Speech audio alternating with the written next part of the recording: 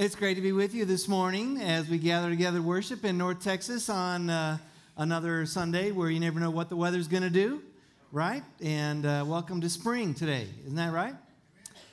It's a privilege to have this time, and this song, this great song, Waymaker, is about the God that we love. God knows how to make a way when there's an old song. God knows how to make a way when there seems there is no way, right? And that's part of the beauty and glory of God. That's why we've gathered together to worship. That's why we come together in this place on Sunday mornings, because God is our way maker. Amen? Amen. And amen. Well, today we're beginning a series that's called My Story, and it's not, well, let me put it this way. It's not about my story. Well, it is about my story, but it's about your story too. It's about our stories. It's about our stories of life. And one of the things that I know is that if you came to our church and you were new and you wanted to find something out about our church, you would sit down with somebody in the church and you would talk to them. You might call and maybe you and I'd go have coffee. And part of what we would do when we were having coffee is I would ask you to tell me about your story. And think about the things that your story would include. You know, if I said, well, tell me about yourself. Well, I was born in Tucson and I was raised in the desert. I had a great mom and dad. I had 3 sisters. I was abused by my 3 sisters my whole entire life. Still to today, I'm abused by them.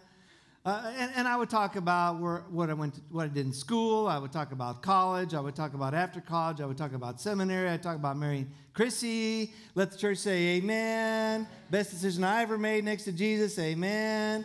And then I would talk about our boys and our grandkids. Well, I would tell you a lot. If we were sitting having coffee, I would tell you my story. And my story is unique. Your story is unique too. You have the same kind of story. It's about the details of your life. But here's the thing. If you really want to know somebody, you got to know something about their story. You don't really know anybody until you know their story, about what they've been through, about where they've been, about the struggles of their lives. It begins to help us appreciate one another, and we begin to relate with each other because we have similar challenges in our own lives that kind of weaves us together.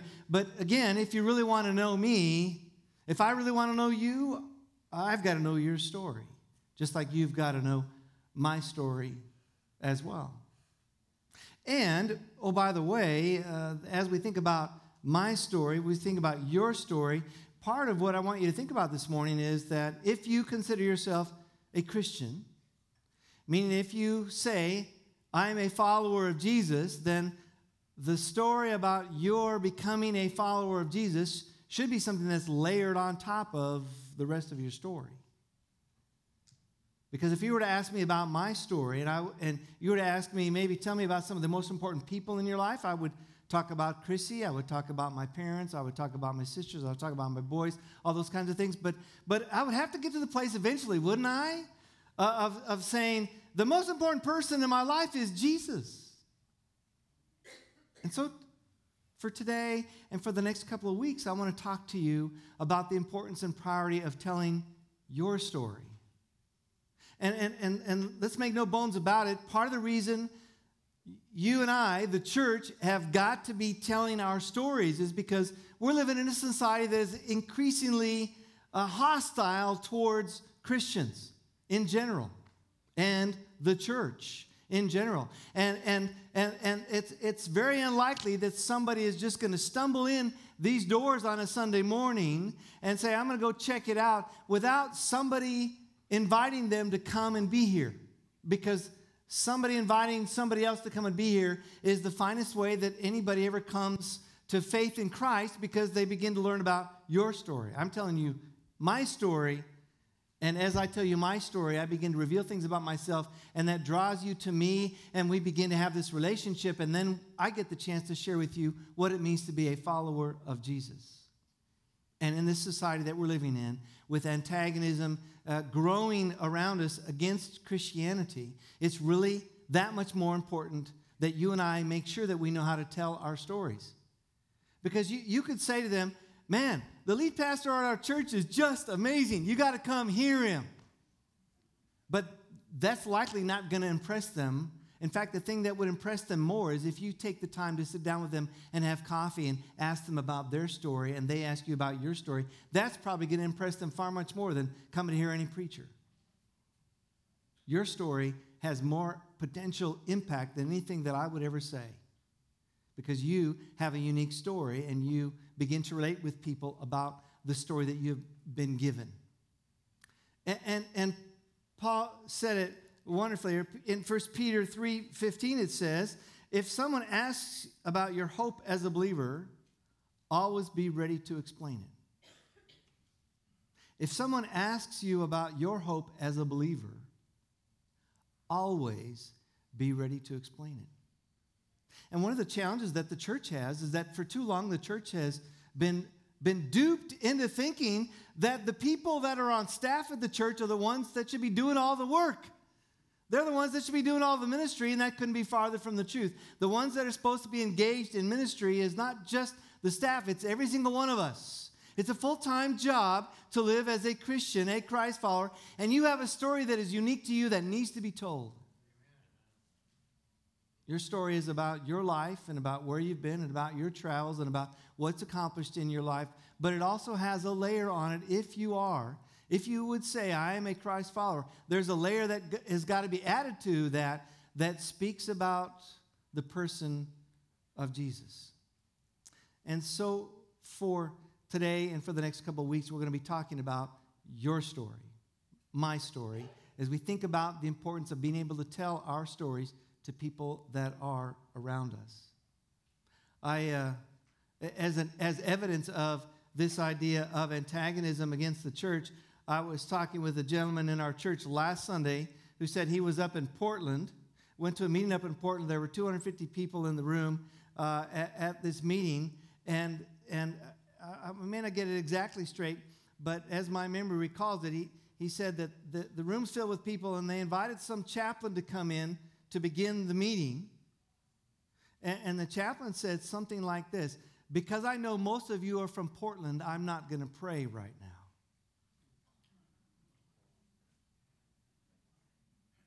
Think about that for a moment. He decided he wasn't going to pray because he knew that the room was filled with people who did not believe there is even a God.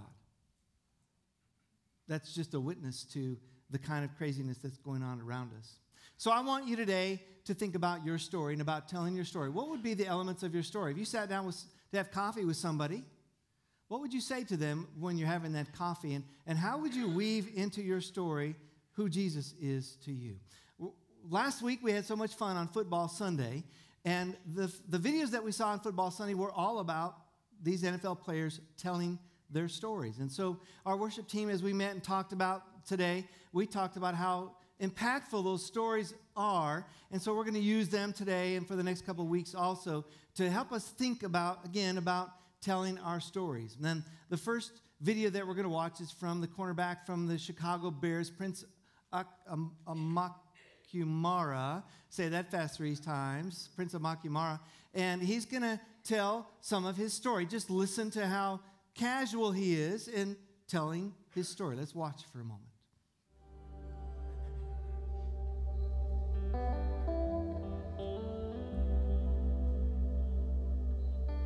My upbringing around faith and around religion, both of my parents really loved God and served God. But for some reason, one thing that I pulled from that was rules and obedience. And so I thought, okay, as long as I'm a good person, I'd be able to get into heaven. But it was working. Everyone thought, oh, Prince is the good kid, and that was my reputation. Prince was a good guy. And to be honest, I kind of liked it, and I took pride in it also. When I got into high school and I had friends around me, now they were my comparison, they were my standard. So as long as I'm not doing what they're doing, as long as I'm being better than them in my eyes, then I'm still in right standing with God. Well, I hope that you just kind of felt the ease with which he was sharing some of his story and about the way that when you're telling your story, it ought to be just a simple kind of a thing where you're sitting across from a friend talking to them about your life and where your life has been. One of the things that I know that it's interesting about his story is something that relates to all of our stories, and that is that telling your story sometimes is challenging. I love the way the Quakers have long used a couple of questions. They use 4 questions to help engage people in telling their story. In fact, if you were in a Quaker meeting and you hadn't ever met any of those people in the room, they might ask you to tell the answer to the 4 traditional Quaker questions. The 4 Quaker questions are, where did you live when you're between the ages of 7 and 12, and what was a fond memory of that time in your life? That was the first question. The second question was, how was your home heated when you were growing up? The third question was, who or what was the place or person of warmth in your growing up years? And then the last question is the coup de grace of it all, I believe, because the last question is, when did Jesus become more than a name to you? And I love that question in particular, but all of them are good because they get people talking about life. In fact, I've used it many times in groups that I've led over the years, those Quaker questions, because it's really amazing what people begin to reveal about themselves as they talk about their childhood and where they lived and all that kind of thing. But the question that is the most important one is, when did Jesus become more than a name to you? And you get what it's asking, right? It's asking you if whether or not you have ever allowed Jesus to become more than just a name to you. I would say to you that as I grew up in the life of the church, and I went to Sunday school. I had all those teachers that poured into me over the years, and I could answer a lot of questions about who Jesus was. I could talk about Jesus, and I was the church kid, right? And when I got into high school, my youth director, Tim Brooks, I've told this many times, but he took his big fat finger and started poking me in the chest and saying, Frank, I don't want to hear about what Jesus is to somebody else. I want to hear who Jesus is to you.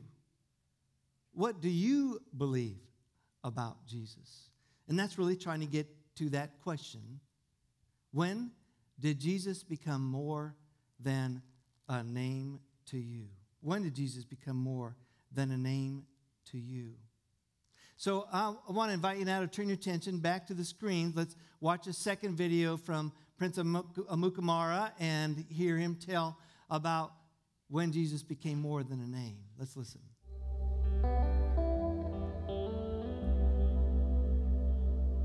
At this camp, 500 kids. It's co-ed, boys and girls, about 12 different sports. There's college coaches there, so I'm thinking, okay, I'm here to showcase my talent and hopefully get on the radar to get a football scholarship. Each kid had their own group. In the group, we were doing Bible studies, and we would break the huddle, and we would do prayer. And one of the phrases we were saying was like, for His glory, and I'm thinking like for whose glory, like who's His?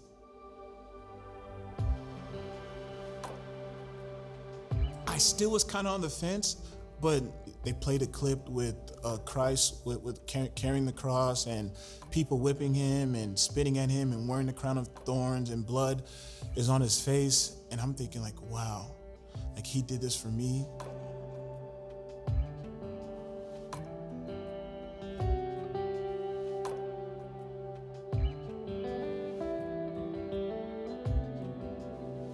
So it wasn't until I got into college, I met with the team chaplain, and he took me and a number of guys under his wings. We started to go through books, and he taught us the Word. We studied the Word, and we ended up spreading the Word, sharing our testimony. High school stage, I was a believer. College is when I became a follower and when I started to walk, and when I was able and learned how to give an account for what I believed in.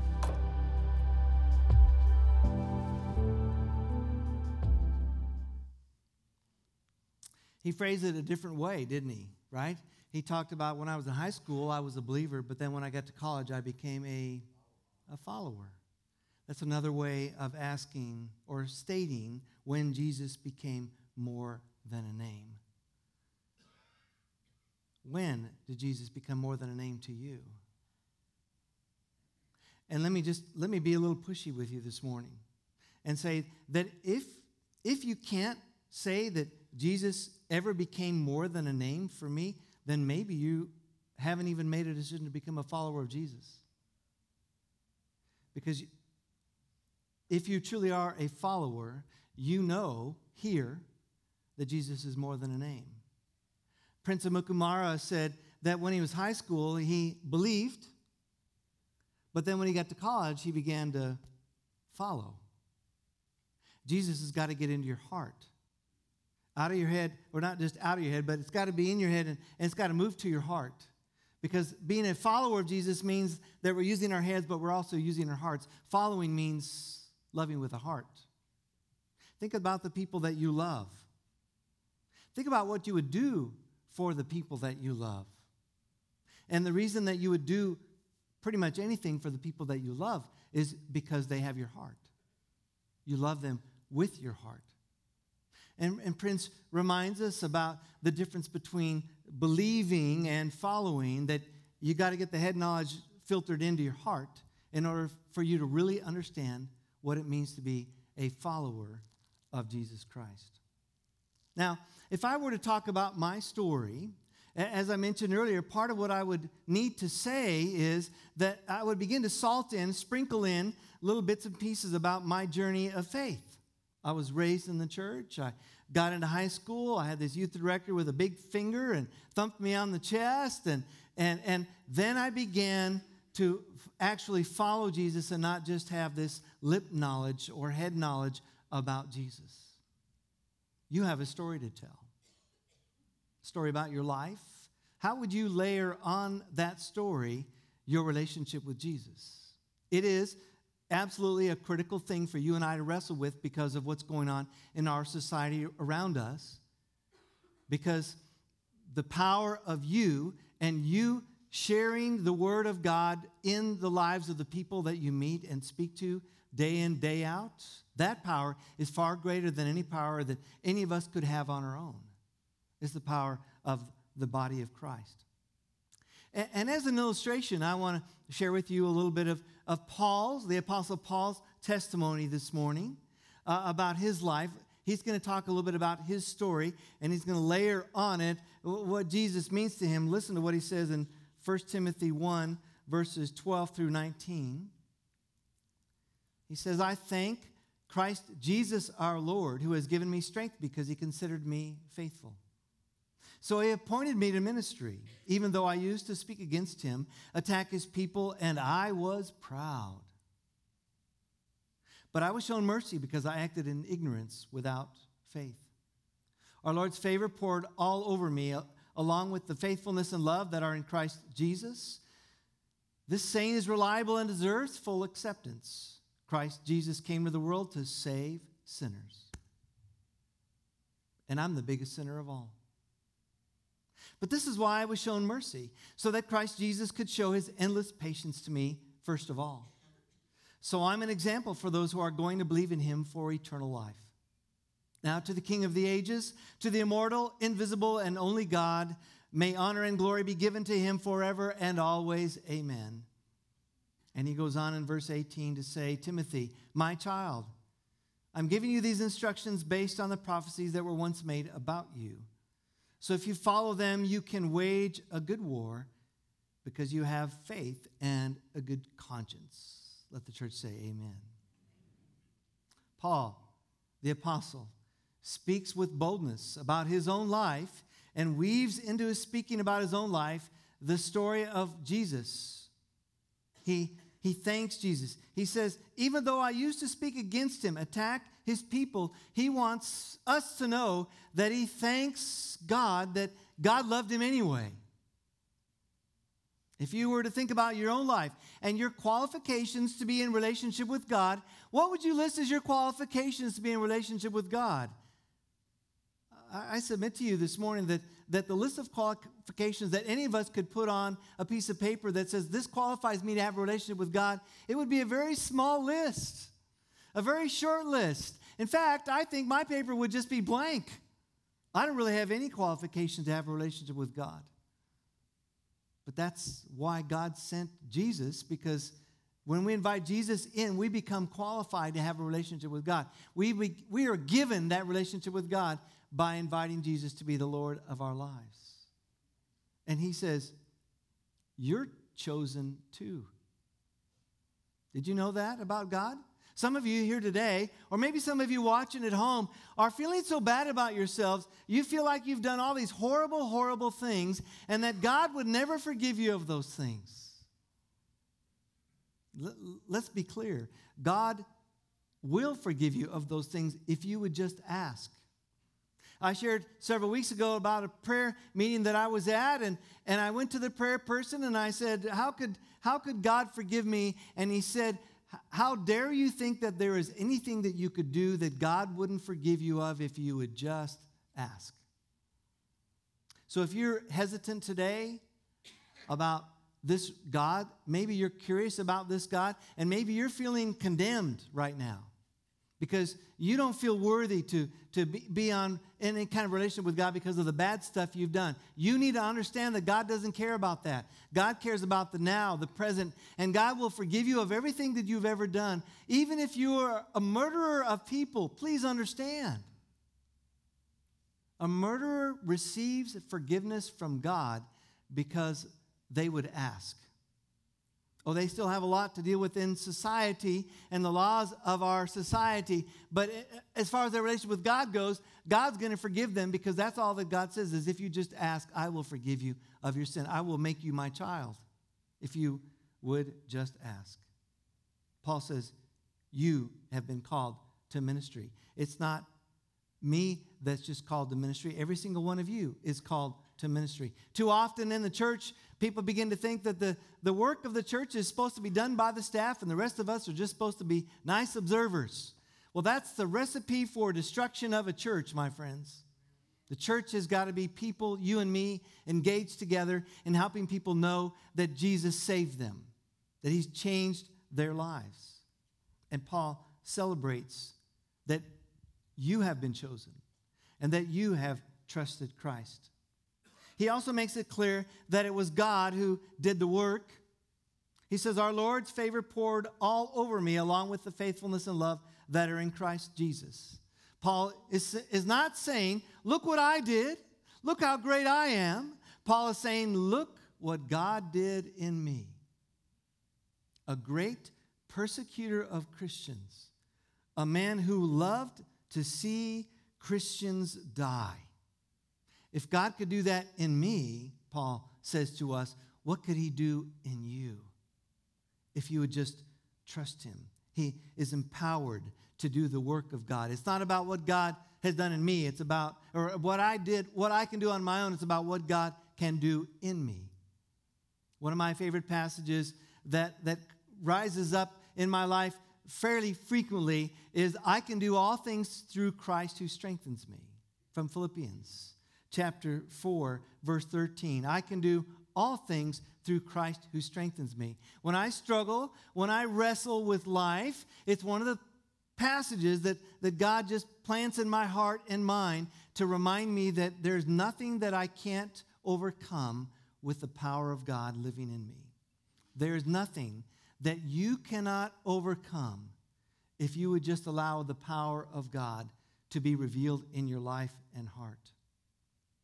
I can do all things through Christ who strengthens me. And maybe there are some here today, or maybe some watching at home today, who are struggling, who feel like they're in an incredible fight. You need to know that there is nothing that you can't overcome with Christ in you, because you can do all things through Christ who strengthens you. So it's about my story. It's about your story. And your story and my story has to do with our life experiences, with the people that we've been involved with, and it has to do with when Jesus became more than a name. When did Jesus become more than a name for you? It's a story about moving from being a believer to a follower. And let's be clear, Paul says that it was God who saved him. He says, our Lord's favor poured all over me. But you need to also understand, and especially those of you who may be new to the church or maybe who have tuned in today and are watching for the first time because you're wanting to explore this church stuff, God, the creator of the universe, loves you and me so much that he sent his one and only Son to die for us so that we might have life. And the only thing that is required of us, reminder comes from Matthew chapter 18. Jesus tells the listeners, he says, unless you turn and become like little children, you will never enter the kingdom of God. And it's a reminder to us, this verb turn is something that we have to act on. You have to begin to turn away from the things that are destroying your life and turn toward the power of God. Jesus said, unless you turn, unless you decide your life is going to be directed toward God and away from things that would destroy you, your life will never experience the true joy that God wants you to have. So I want to invite you, if you're here today or maybe watching at home, to ask you the question, when did Jesus become more than a name to you? And if he hasn't become more than a name to you, to ask yourself, why not make Jesus more than a name today? Why not today invite Jesus to be the Lord of your life? Why don't you get him out of just being in your head and into your heart today, right now? Get off the fence and get on with the life that God wants for you by allowing Jesus to be Lord of your life. Why not make that decision today? It's the finest decision you can ever make in your entire life. I've said it 1,000 times. I've said it 10,000 times. I'll say it maybe another 10,000 times in my life before my life is done on this side of heaven, that there is no more important decision you can ever make in your life. Please don't hear it as though I'm saying, oh, I've heard Frank say that before. No, it's what the Bible says. You cannot experience the fullness of life that God wants for you until you get right with Jesus. And that means making him the Lord of your life. That means not just believing in him, but following him as well. Everybody has a story. You have a story.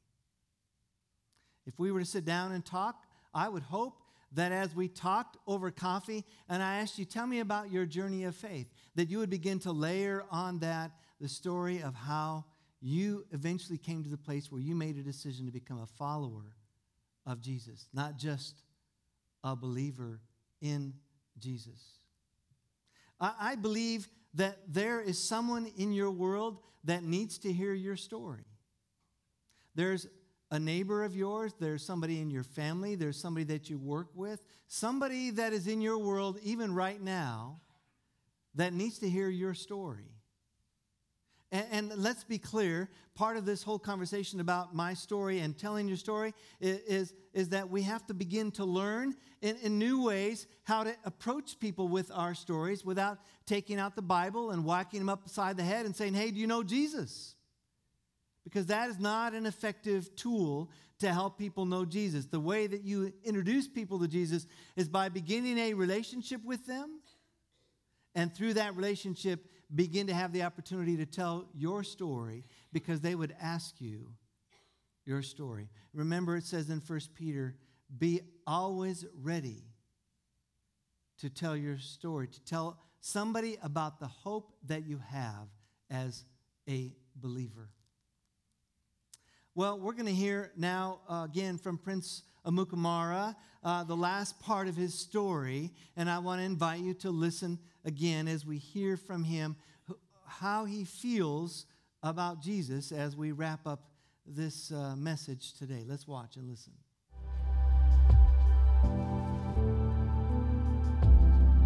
There's nothing you can do to get God to love you more than he does right now, or to get God to love you less. He wants a relationship with you. When Jesus was at the cross, he knew that he was buying broken, prideful, selfish, sinful beings like us, and that should give us hope. The fact that a perfect God would want something so broken should tell us how purposeful we are and how valuable we are. His last words, how valuable you are. How valuable you are. Jesus got up on a cross a little over 2,000 years ago. And on that cross, in his mind and in his heart, was your name. I want you to do me a favor, and on the count of 3, I want you to say your full name, not just your first name, not just your last name, your middle name. On the count of 3, I want everybody to say it aloud. 1, 2, 3. Frank Winfield Briggs. That name was in his heart the day that he died. He died for you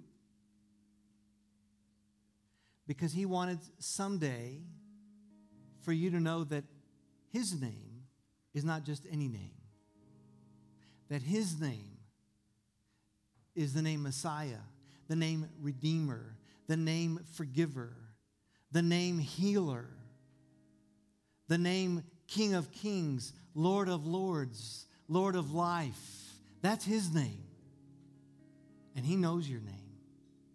And he died so that you would know the name of the one who can give you life. It is our prayer today that you would remember the power of your story, and that part of that story has got to be about when Jesus became more than a name. Because he called you by name. Let's pray together.